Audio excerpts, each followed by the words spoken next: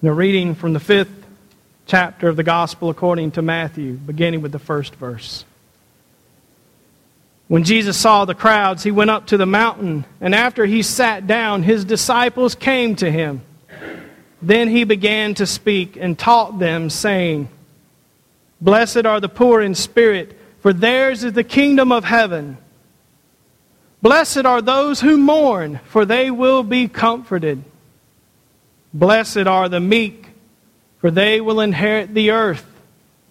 Blessed are those who hunger and thirst for righteousness, for they will be filled. Blessed are the merciful, for they will receive mercy.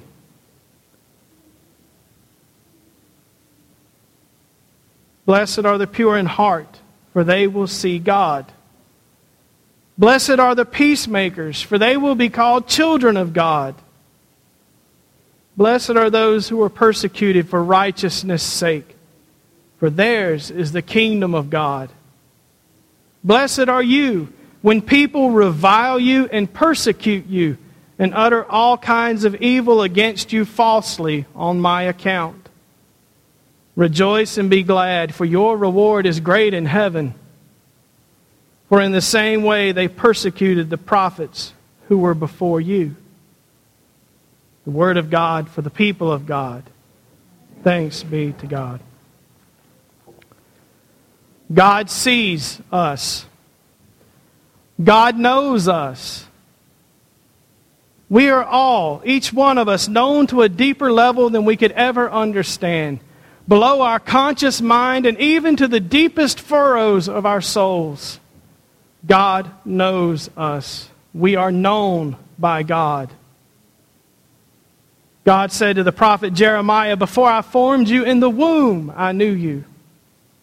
Dear ones, before we ever existed, God knew us and knew us by name. And so it seems reasonable that if God knows us to such a great degree, then surely God knows our struggles. And surely God knows our struggles with loss, the loss of loved ones, the loss of identity, loss of hope, loss of purpose, loss of employment, loss of health, loss of faith, even loss of our minds, of our abilities to think and reason and care for ourselves.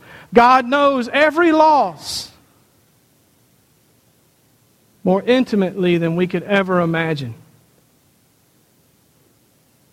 Loss that deserves notice and demands comfort comes from many places, not just death. But the Beatitudes presuppose, they assume, they suggest, it absolutely must be for Jesus to have said the things Jesus said. It must be that there is a God who intends to make all wrong things right. To set us free from mourning and return us to dancing. We began this service remembering those that we've lost since last All Saints' Day. We lit candles for them as a reminder that God's grace and mercy have seen them into the nearer light and presence of Christ, where they wait for that glorious day of the Lord when all who mourn will be comforted and every tear will be wiped from our eyes.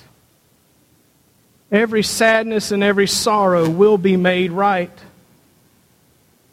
They wait with all the saints, with all those people who have called themselves disciples of Christ, all of them who've gone before us, before them, for centuries and centuries and centuries. They worship with the church triumphant at the throne of Christ, in the presence of the risen Christ, the light of the world. And so we light candles to remind us that they are in the presence of true light. But the loss of death is not the only kind of loss, grief, or struggle that causes us to mourn, that might require comfort. This morning, John has told us that right now, right here and now, we are God's children. But ultimately, what we will be is not yet known to us, because we are being perfected and made more like Christ every day as we follow Him and serve Him. Through the power of God's Spirit, we are being changed to look more and more like Christ and to love like Christ loved. Here and now, we are God's children, but what we will be is not yet fully revealed. But we are becoming more and more like God, which means that more and more we will struggle against the fallenness, the brokenness, the sin, and the death that corrupt this world. More and more it will grieve our hearts. The more we become like Christ, the more the injustices and poverties of this world will grieve us and cause us to mourn. And our Lord knew that. He knew that we would struggle with the things that are wrong in the world. That the more we knew God, the more we would hurt for others. The more we would hurt for those who seem cast aside and beat down. And the more we would need to be comforted. Because we begin to see the world in the pitiful state that God sees it in. And it causes us sadness. And so our Lord said to us, "Blessed are you who mourn, because you will be comforted." It's a promise. It's a promise.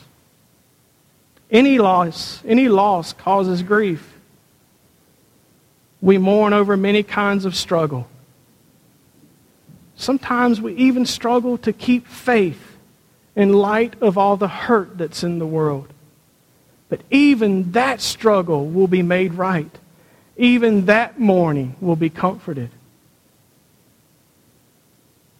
Jesus says to us, you may be sad today because of what you see around you, but rejoice because you will be comforted. I want to tell you a story I heard for the first time this week, and it's timely because it talks about struggle. It seems there was a woman who had a sudden urge to go to the mountains for a hike, and so she did. And as she walked along the trail, there came to a curve in the trail that went around a really large boulder. And when she got to the face of that boulder, she didn't feel like she could walk around it. She felt drawn to it, unable to pass by it. And so she stood and she looked at it. She walked up to it and she put her hands against it and she heard push. And she felt compelled deep in her spirit to push against that boulder with all of her strength. And so she pushed as mightily as she could, as hard as she could. She pushed and she pushed and she pushed. Stopping only to sleep, only to eat. She pushed for 2 months. As hard as she could with everything she had, she pushed that boulder. And then one day in desperation, she screamed, "God, why won't it move? I thought you wanted me to move this boulder." And in her heart, she heard these words, "I called you to push, not to move." Look at yourself. Look at how strong you have become. Look at how much you have changed. Dear ones, we have been called to push a boulder, to live differently in this world, to live as those who know that the kingdom of God is present, to know the difference that knowing Jesus makes. We've been called to push a boulder, to push the boulder of sin and death, of hurt and injustice and oppression, in whatever forms they present themselves. We've been called to stand against them and push and push and push and push. And no doubt, most of the time, it looks like that rock ain't moving. But the more we push, the more we change. The more we become like Christ, the more we will be comforted. We may find ourselves overwhelmed by this world, by its lusts and its greeds, by the death that seems to destroy it. But Jesus says to us to take heart. I've overcome the world. You're just here to push. You're not here to overcome. Just push and keep pushing and push on in faith and don't give up. But it will cause us to mourn, because sometimes it will look like we're just not getting anything done. Sometimes it will look like the rock refuses to move, but we've only been called to push. And as we push and struggle, we will find times of comfort. As we push against the hurts of this world, as we push against those who tell others that it's not okay to be meek and dependent upon God, that it's not okay to be peacemakers, that we should be aggressive and make war. As we push against them, we will be strengthened and comforted. And we will know what joy is, serving Christ. Serving Christ in a lost world is joy. Jesus said, "Blessed are you. You mourn, you will be comforted. Blessed are you, you're meek. You depend on God. Yours is the kingdom. Blessed are you who are peacemakers. The kingdom of God is your inheritance." Be happy and rejoice and keep pushing. Don't give up. Don't give up.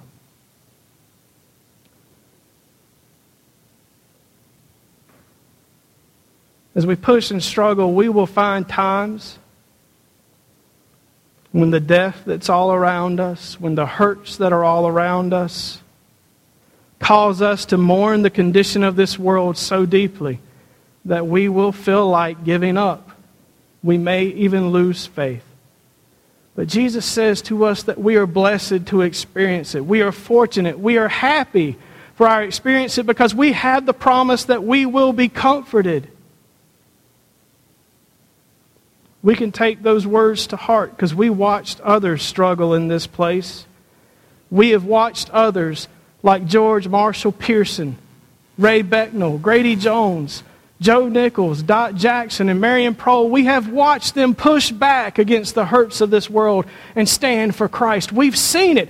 We've seen what it looks like to engage the boulder and not give up. And press on and push on in faith, knowing that our God will comfort us and strengthen us and change us to be more like Christ so that we can push all the more.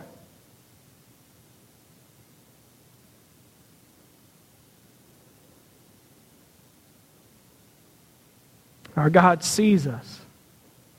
Our God knows our struggles. Our God knows that we mourn our hurts, that we mourn the weakness in our hearts, that we mourn those around us who have passed. Our God knows our struggles. God knows our griefs, even when we lose faith and want to give up. Because of our allegiance to God in a lost world, we will mourn and we will struggle.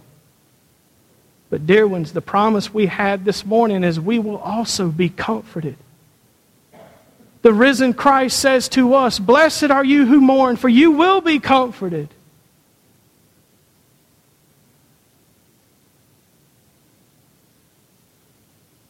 And we are blessed for that. To be part of the struggle. To have our hands against the oppression of sin and death. To push with all our might and in the strength of our God.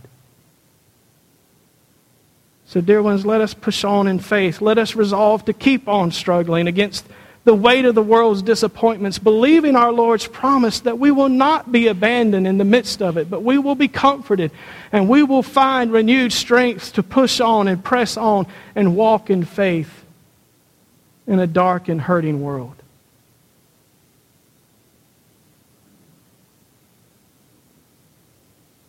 So we can come today with joy to this table of grace, knowing that here we can find comfort and strength to press on and to push on, to live on, to love on, and to follow Christ wherever Christ leads us, to be His people. A people who are comforted. In the name of the Father, the Son, and the Holy Spirit. Amen.